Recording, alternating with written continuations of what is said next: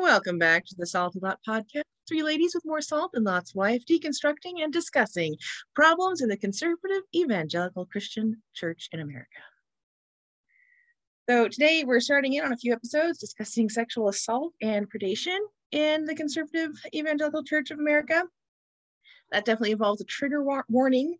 This episode is going to cover, it's going to cover disturbing material. Sexual assault is just disturbing. So take your time, take breaks, or maybe don't listen to this one. And our general disclaimer, we do cover distressing topics. Please listen carefully and take care of yourself. We are also learning. Please have grace with us when we say something poorly, make mistakes. We are open to correction on this journey and invite you along with us.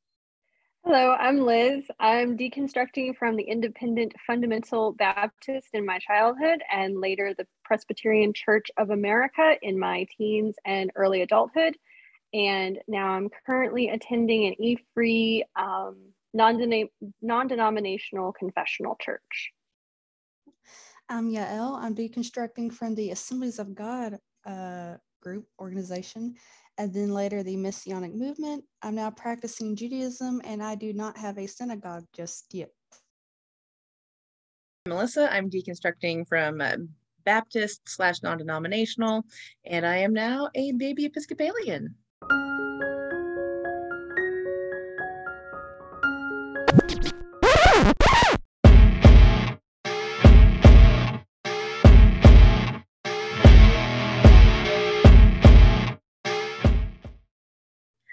Okay, so this is a big topic.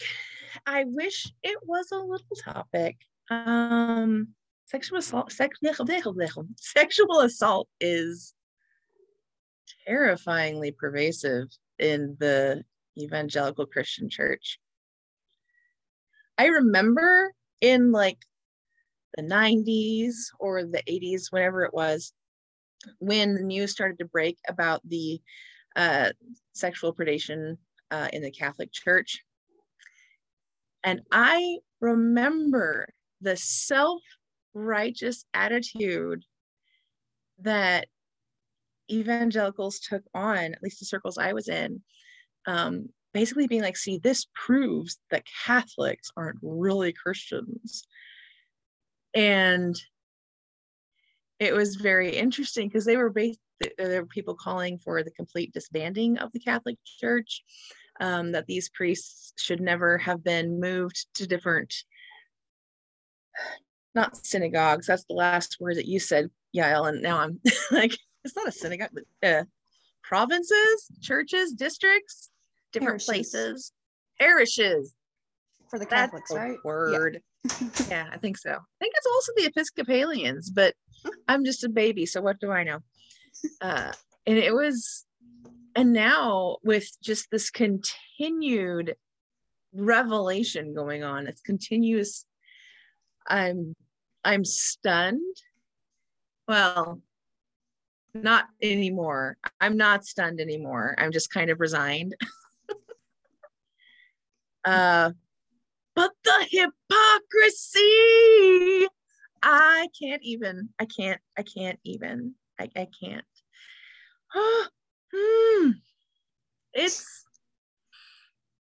It's a whole thing, isn't it? I feel like, I don't know if it's getting worse. Worser isn't a word. I don't know if, but I'm going to use it anyway. I don't know if it's worser now, more worse, whatever, or if it just seems like there's more because we have social media. Like, now we find out a lot about this stuff on Twitter, whereas, before it was a bit easier to hide from like the news and everything, especially if like a local news source did it, not local news is going to be like, all over like Good Morning America or CNN and all that. But now that we have Twitter, especially, I see more things on Twitter about this topic in the conservative evangelical church than I see on like Facebook and YouTube and all that. More power to you. I cannot stand the Twitterverse. Like, I have not been on Twitter in years. Well, we have a Twitter account, so I guess I'll be the one running it. I don't mind I like don't even saying have Twitter. Oh gosh, like I'll say stuff. I just don't want to like see people be mean back at me. Oh yeah. Well, then just block your accounts. That way, only the ones you want to see will see it. And nobody interacts with me, and I get bored. Well, you're not the same. keep I go for gossiping. fights on Twitter. I'm like, who am I going know to you fight do. today?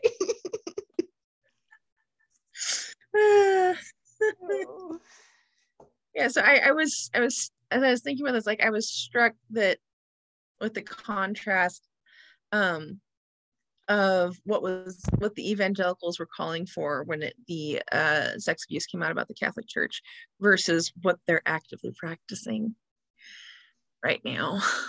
Like, what was it? They were calling for the Pope to resign, and they're calling for the Archbishop to resign.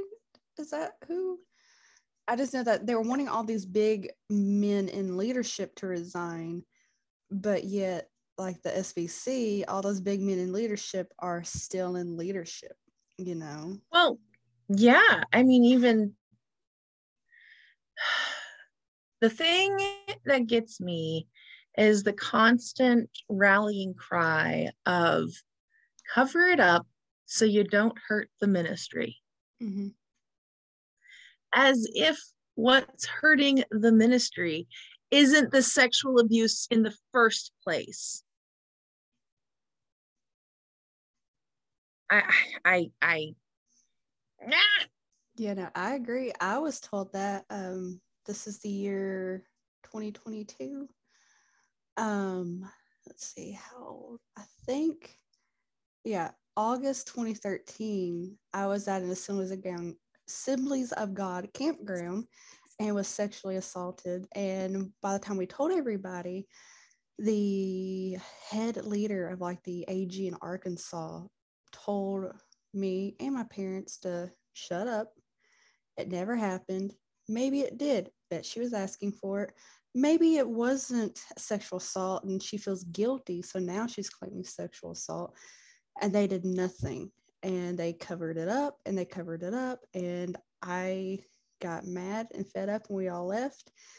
And then after we left, some other friends of ours left because they found out at their church there was a registered child sex offender working as a kids pastor. And they were just like, do you not see? Yeah, they were like, do you not see the issue with that? And they're like, it's okay, he's changed. And my dad's like, I don't care if he's changed. He should not be in charge of kids, That's right. He was like, he said, Grace does not cover this yet. He's like, he could be forgiven, but get him away from kids to protect them. Because how many people have changed and they keep going back to that same cycle? Yes. Like I really believe that one of the core pillars of true repentance, to use like a very Christian-y term, is a willingness to take the consequences for the shit you did. Like if you're not willing to, and you can be sad about it, like nobody likes consequences. Consequences are terrible. But if you're not willing to accept the fact that now maybe you're not in someone's life anymore because of what you did, or you don't get to work around children anymore because you proved yourself to be an unsafe person, or you do not get to be in church leadership at all because you raped somebody. If you aren't willing to accept the consequences for your actions, you are not actually sorry. So yeah. And so often, like, we pressure the victims to make nice so that we can be comfortable and not have to go through the very painful process of holding someone accountable. Like, it sucks. It's very uncomfortable. I hate the word nice. I used to use it a lot. Like, I'm a nice girl. I want to be a nice person. The word I use now is kind. Because kind has a different connotation. Kindness is not afraid to make waves. I mean, I kind of stopped using that and literally insert any other thing, like, just, are they a just person? Are they a fair person? are they a trustworthy person? You know, insert nice with, just change it out with any other word that you should already be. Like, so I think part of the problem, why I believe that part of the problem why sexual abuse is so rampant right now in all these evangelical spaces is a really dreadful combo of systems that have been put in place and theology, very inappropriate theology about women. And this idea that we have to somehow protect Jesus and protect the church by making sure nobody knows that the church is full of terrible people.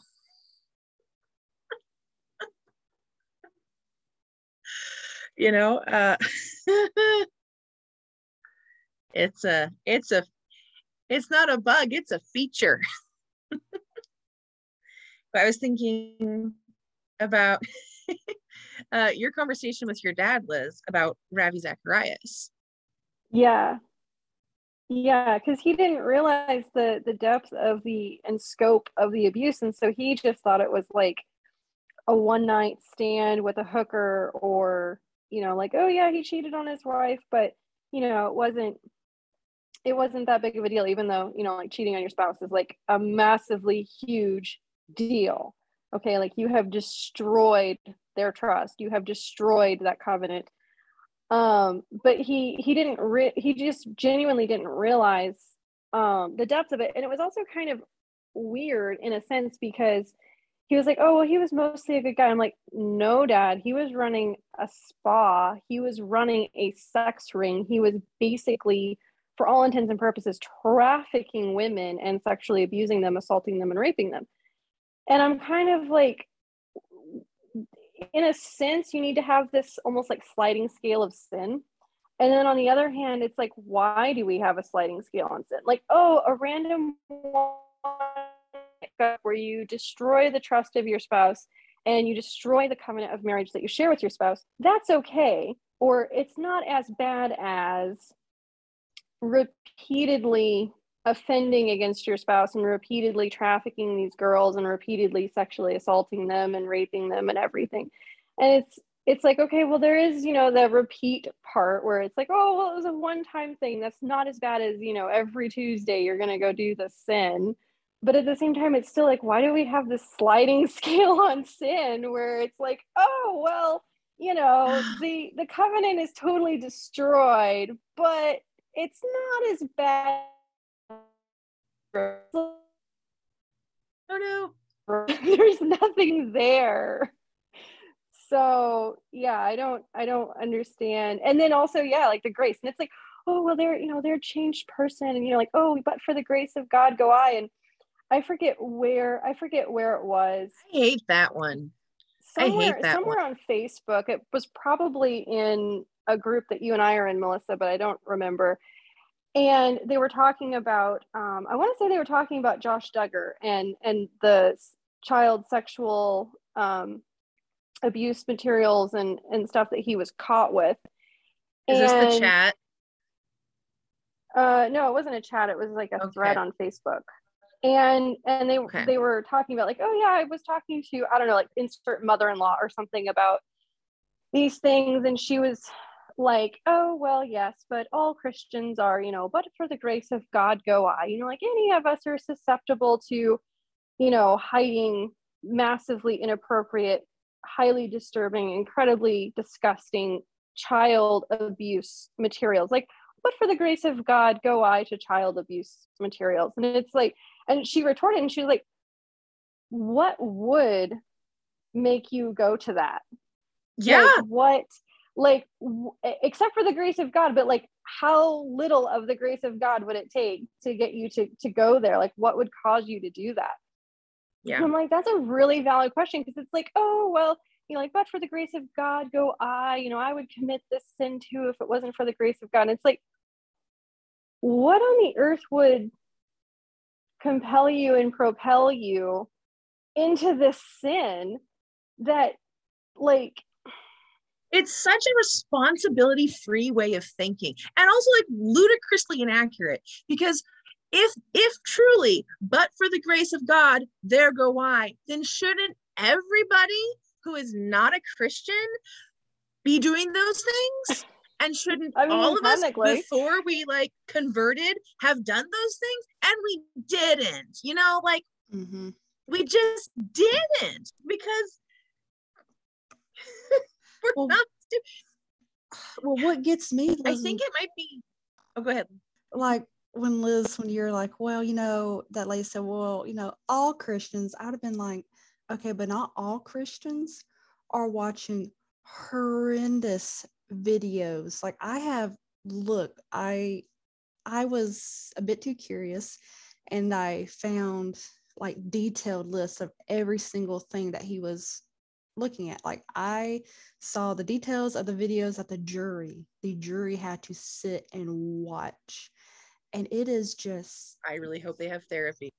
I do too. It's beyond despicable. It is horrendous. And so I don't know about you guys, but all the people that I know, whether they're Christians or they're pagan or they're this or they're that, none of them would ever think about watching this. They would be the first ones calling for justice for those children. And I'm like, and some of these like good Christian people, like the same ones that I'm sure that woman says she knows. And I'm just like, no, they would be on the other side getting ready to stone someone to death for this stuff. So no, they would never think of watching it. Yeah, because it's horrific. I think as we're talking, I think it might stem from the doctrine of total depravity, which John Calvin, disclaimer, I am not a hecking Calvinist. Calvin and I are not friends. Expanded to mean like there is not a single thing good about an unsaved person. Like, and I find that to be such a slander against the Imago Dei. We are created in God's image, and that image may be corrupted, but it's still the image. It's not like a negative film exposure or something. And so if you are taking that theory of total depravity and then going, oh, so that means everything we all do is just completely horrible except for the grace of God, then yeah, all sin is equal. But all sin is not equal. It's just not. And this was a new thought for me when I started thinking it about a year ago. And it was tied to the Josh Duggar case. Because I really do not recommend going and finding out what he was viewing. It is beyond horrific. All I did was read like the summary, not the details like you did, Yael. Whew, that haunts me. I told my husband, he was like, why? No, stop telling me. And I was like, fine, I'll just go talk to Yael. They understand me. Yeah, I cried so hard. The lack of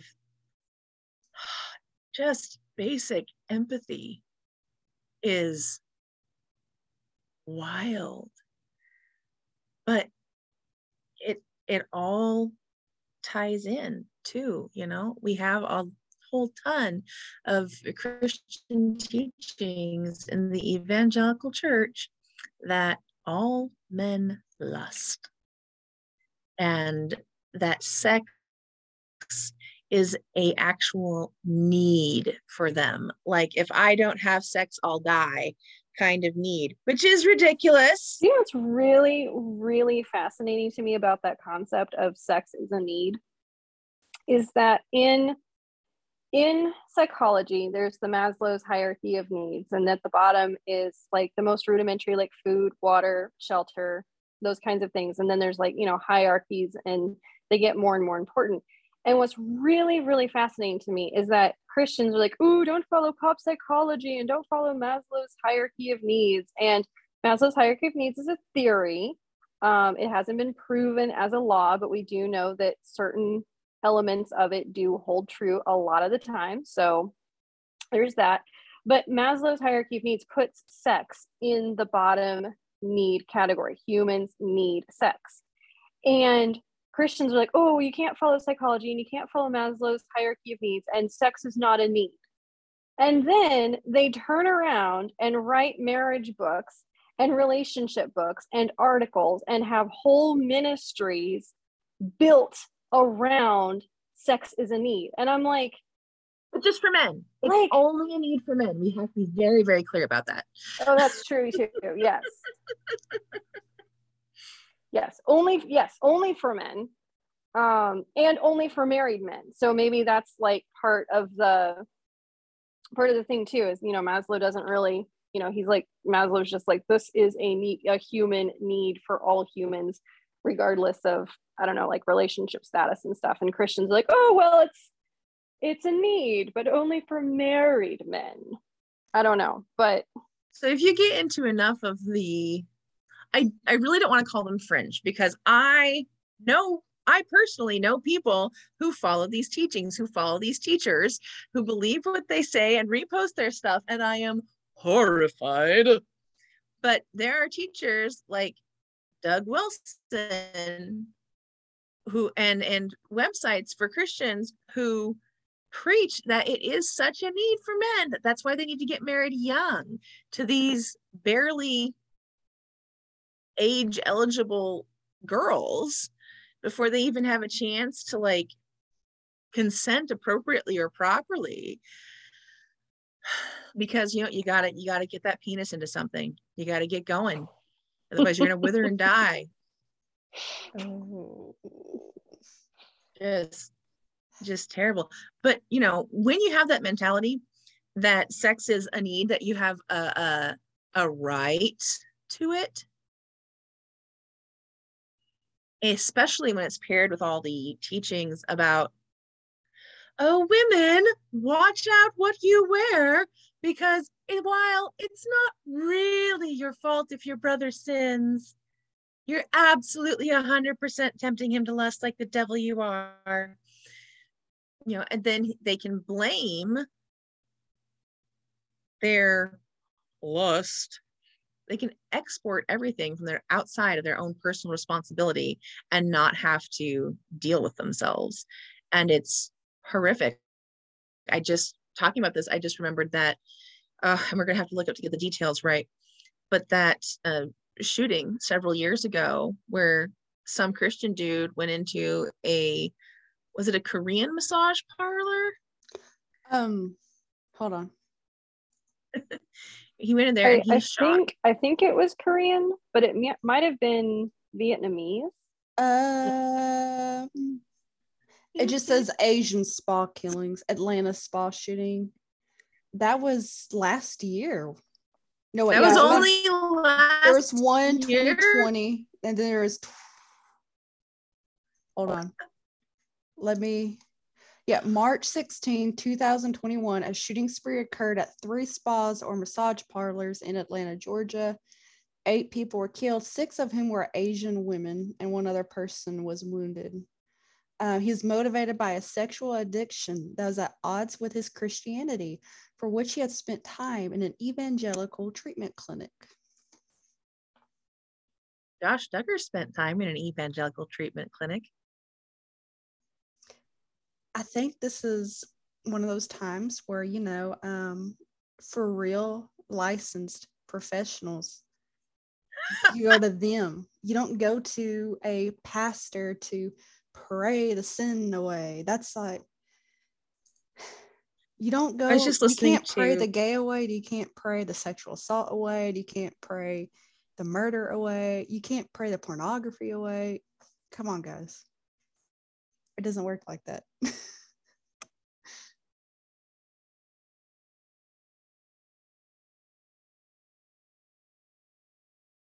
Are you sure? Because I'm pretty sure we've got like 20 or 30 years of this mentality of pray it away that definitely has not worked.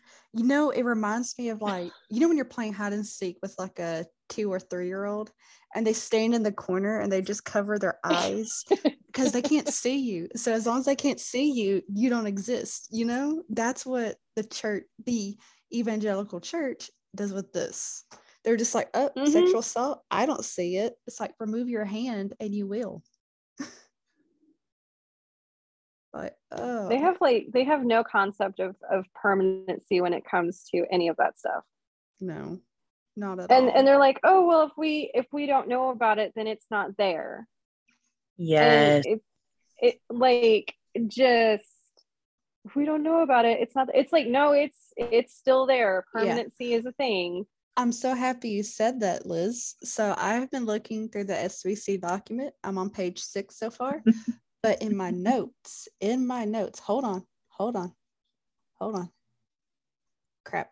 Give me a second. I've There'll be written no so second. many notes. Oh, excerpt from page 5 of the SBC document that I will link.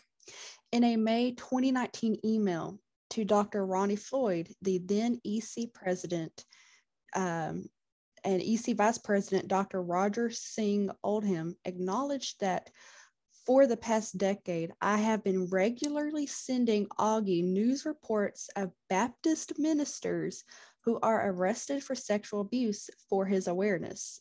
It hasn't slowed down since the Houston Chronicle articles started on February 10th. Mr. Boto responded with, yes, we are collecting them and may even post them in some way, but we'd have to really examine the potential liabilities that would stem therefrom. These reports are all more than 10 years old. They keep names. They keep names of the churches. They keep if you're still in the SBC. They keep what church in the SBC you are. They keep if you have left the SBC. And from that list of over 10 years, there are over 703 names of abusers on that list. 409 of them were affiliated with SBC at some point. 9 people on this list remain active in ministry, 2 in an SBC church and 7 in a non-SBC church.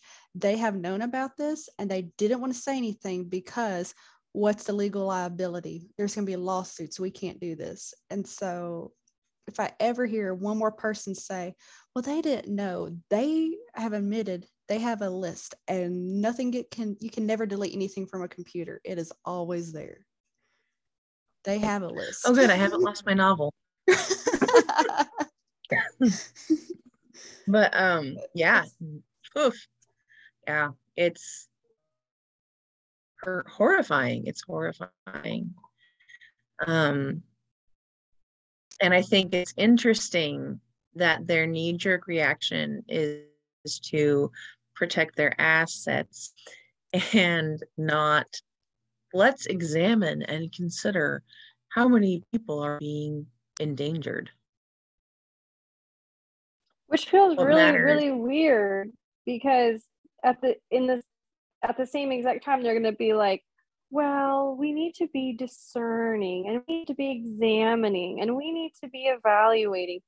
And then they turn around and they're like, oh, examine or evaluate or discern that. And it's not like you actually need to evaluate or discern, because how many victims are speaking up and screaming at the top of their lungs, like, we just don't know. We think, it's not actually about like discernment. It's about self-protection, protecting the power, protecting their income, protecting their, it's not even about protecting the ministry. Because like, if you are a Christian, you're supposed to believe, I hate using that word, but I'm going to use that. You're supposed to believe that God's church is not going to be uprooted, because, God is all powerful.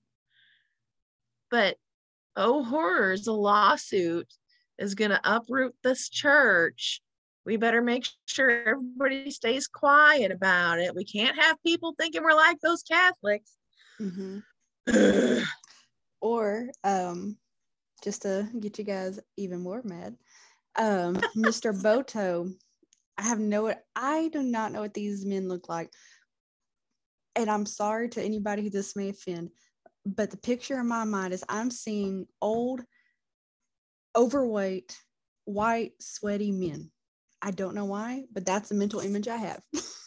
But they definitely have smoking hot wives who have had work done. But anyway, but this thing says, this is what Mr. Bodo has said. He is equated to focus on sexual abuse is the same as the work of the devil. This whole thing should be seen for what it is. It is a satanic scheme to completely distract us from evangelism. That's exactly what he said. It is not the gospel. It is not even a part of the gospel. It is a misdirection play. Yes, Krista Brown, one of the survivors, and Rachel Den Hollander, a survivor advocate, have succumbed to an availability because of their victimizations. They have gone to the SBC looking for sexual abuse, and of course they found it. Their outcries have certainly But they shouldn't have been able to find it. Sorry. Right. No, you're fine. Their outcries have certainly caused an availability cascade, just like Lois Gibbs did in the Love Canal example, but they are not to blame. This is the devil being temporarily successful. No, I'll tell you when the devil was temporarily successful, and it was not temporary. It's all this success he had in having all these men decide, you know what, I have power, I have authority, and I have a penis, and I can do what I want. But I'm like, that's the issue. And what kills me is these same men are going, well, we didn't know. And there are, in this document, there are excerpts of emails they have sent to each other proving that they did know. They know what this is. They know they're blaming the victims, and they know they're harming the victims. They don't care. They don't care. They don't care. But see, the thing is, I think part of it is because what is a woman? Is a woman even human? In the same way that a man is human theologically to these people. And no, she's not. Women are lesser. I don't care how many times you want to try to tell me that different doesn't mean unequal. It does. It absolutely does. That's the same argument that they were putting out about in the civil rights movement. Well, equal access just means, equal. Different is equal. Different can be equal. No. It's horrific. It's horrific. And I feel, I'm in the South. And from what I have seen here, the whole women are second-class citizens is a real big thing in the evangelical church in my area. They don't outright say it, but they teach it and they preach it in a roundabout way. I told everybody that I was going to go to school after I finished high school, and they're just like, no, you just need to settle down and find a husband and have kids and live the life God wants you to. And they tell this to every single woman. I know so many 18-year-olds who have gotten married and they're now my age and they've had like 5 kids and they're not happy and their husbands do not help around the house and they're expected to have boys because, you want boys, you don't want girls. And they lead. And you can totally control that with your uterus. Yeah, and they lead very miserable lives, but they think, they're like, well, I know I'm miserable, but this is what God has in store for me. And I'm just like, no. Yeah. So much oppression and deep sadness and living burials have happened because of the teaching to women that this is what God wants for you. And it's no wonder then that when they get married, they settle for men who also just want misery for them.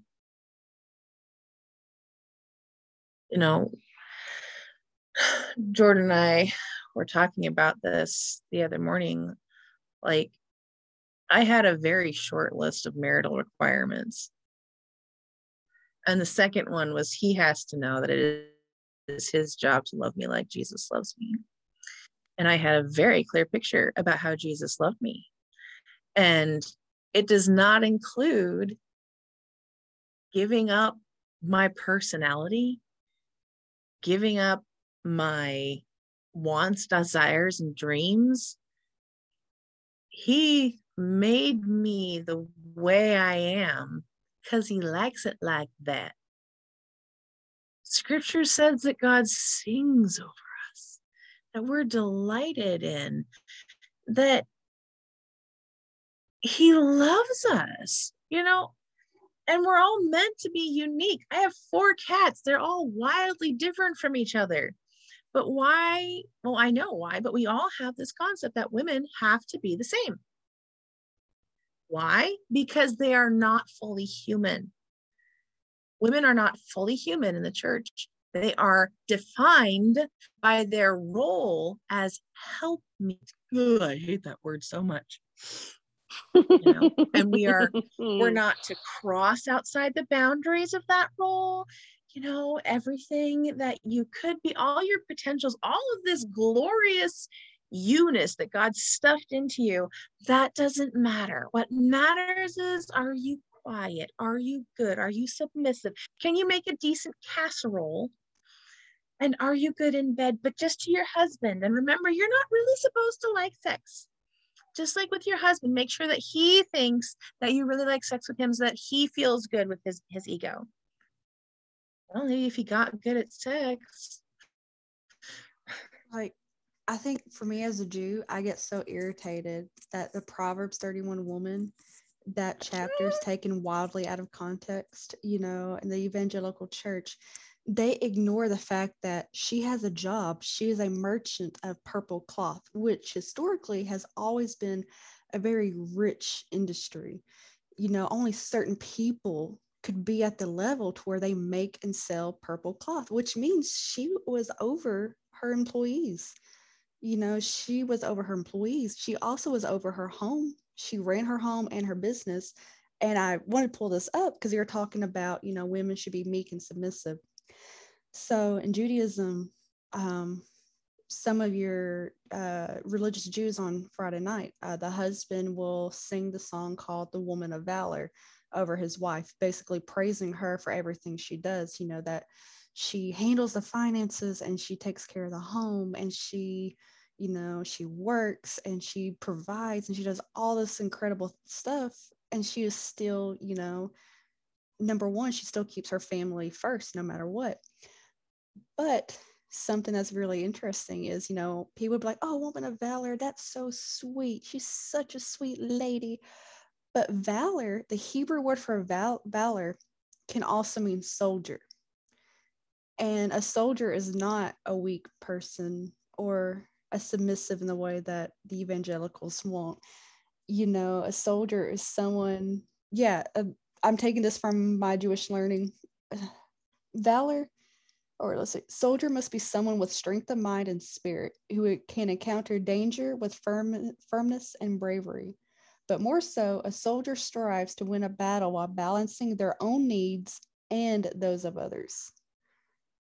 And I'm just like, well, maybe if we taught our women this in the evangelical church, you would. I got distracted. I love that so much. I was totally thrilled while you were reading that. That is so exciting. That is something that I resonate with deeply. And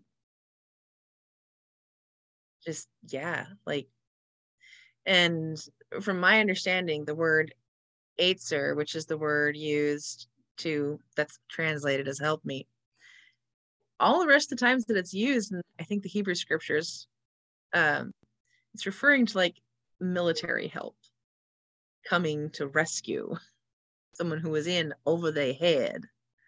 It's not about, so when Jordan and I were dating, we went and visited his church and I about had an aneurysm. And if if this was now, if we'd gone to now and heard this sermon now, I guarantee you I would have stood up and just like said something. So this pastor was going on about, men and women, and women, you're not lesser. We men need you, because here are the two reasons that he gave why men need women as helpmeets. One, men don't have a fashion sense and know how to dress themselves. And two, men don't understand how often they need to change their sheets. Ew. Just ew. What? I am not my husband's personal style assistant. And I'm kind of sort of terrible at changing the sheets. So I guess I'm a terrible wife now. I don't know. Like, what? Well, just ruining everything, Liz. As if my husband wasn't dressing himself. Like, what was my husband doing before he was married? Was his mama dressing him? What was he doing when he was living on his own? Yes. He was running around butt naked. He showed up to work butt naked, like, I'm here, still not married. Oh my gosh. It's so that's how you know when a man is married, as he puts on clothes.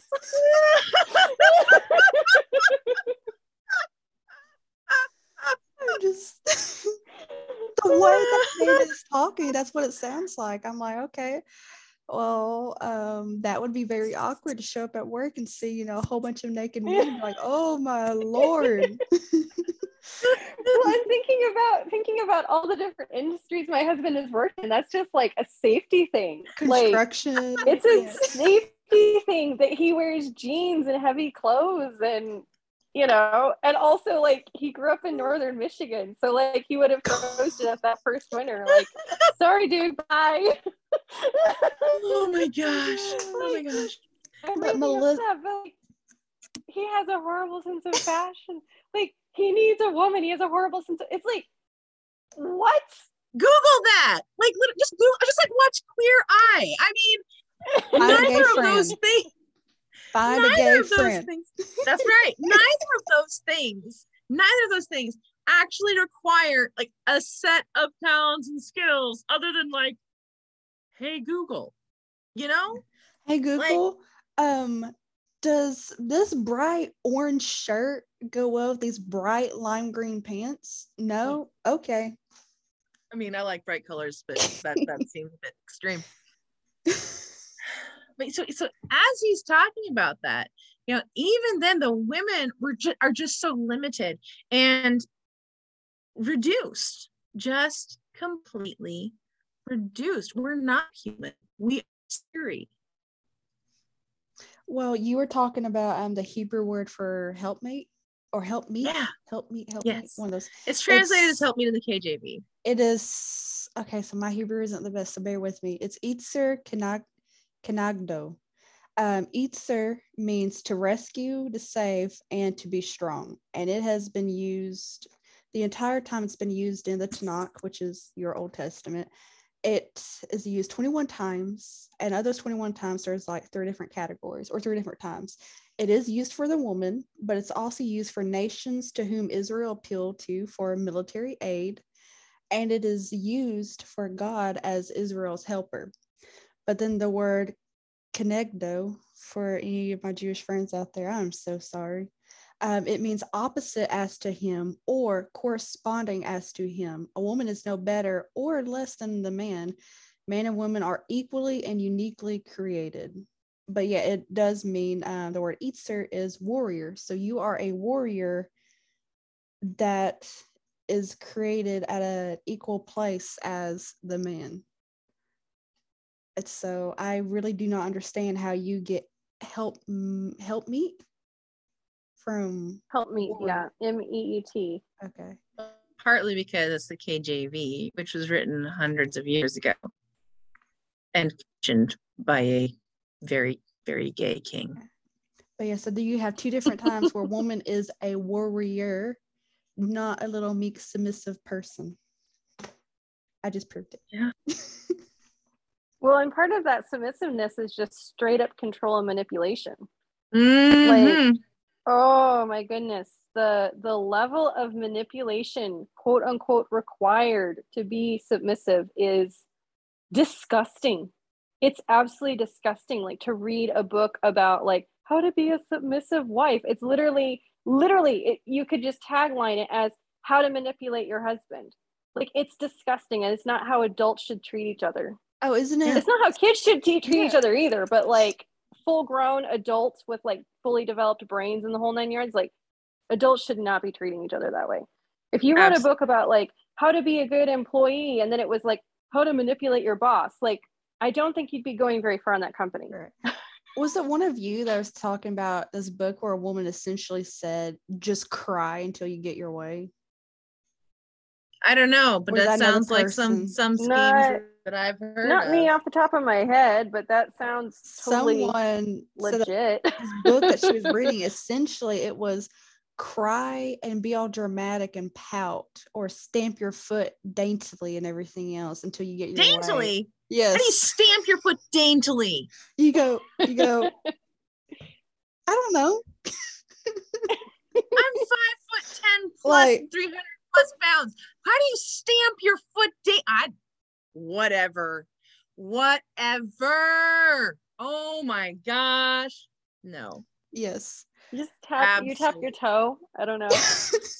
I'm imagining like just tapping your toe repeatedly, like tap, tap, tap. Like tap, with your tap, arms crossed. Yeah.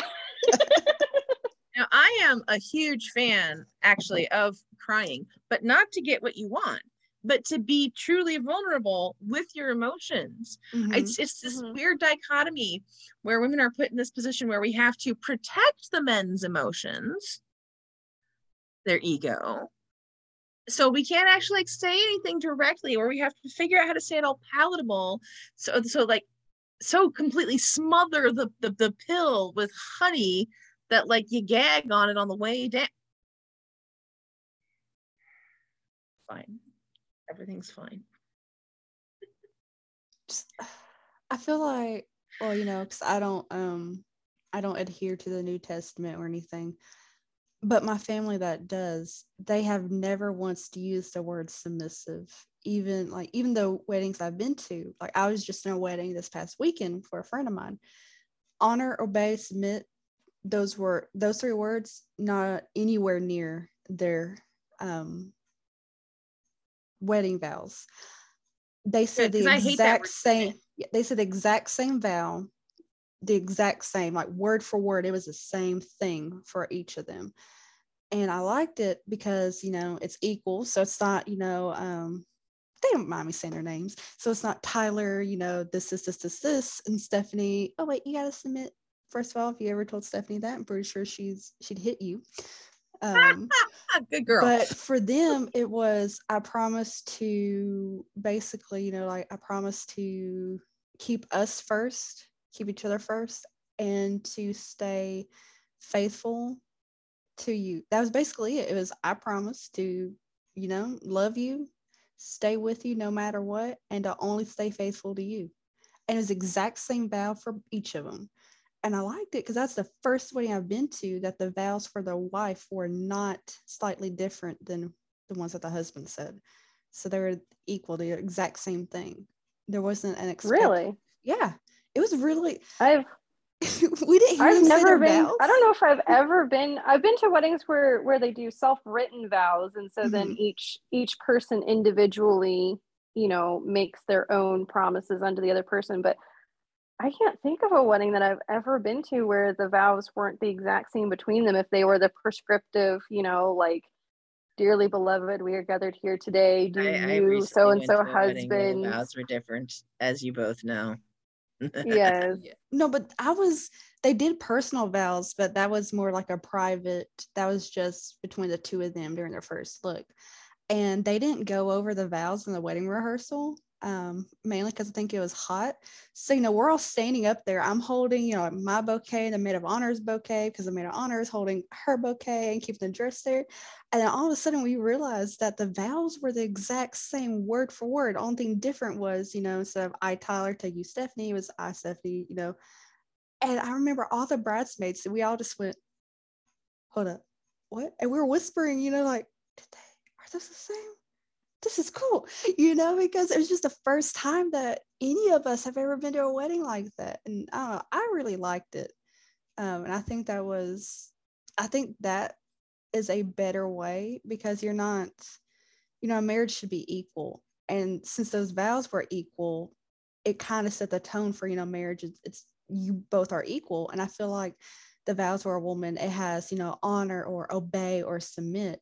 It instills in that theology of you are less than. Well, apparently, according to the Gottman Institute on relationships, if you follow a model where one person has all the power in the relationship, and it doesn't really matter if they have all the power, but they only use it sometimes, like they still have the power, they still have it. I have the power. I got the power. The marriage is 7 times more likely to end in divorce. I believe it. Wow. And which circles back around to, why is there so much sexual assault going on? And it's because of this theology and the systemic practices that say a man is a human, but a woman is to meet his needs. That just leads to entitlement, to power trips. And rape is not about sex. It is about power and domination. That has become an established fact. We're going to have to find a reference for that. And that's, I think, the whole thing that's going on here, which is really ironic, because in the Christian church, you're not supposed to go after power. Like Jesus explicitly says, you are to be a servant, not seeking to lord it over one another. I'm going to wrap us up with a quote that I found, and I tried to find a reference for it, but it was a meme, so it's buried in the depths of the internet somewhere, and I gave my phone to the small child, so I'm just going to have to recall it from memory. Rape is about violence, not sex. If someone hit you with a spade, you wouldn't call it gardening.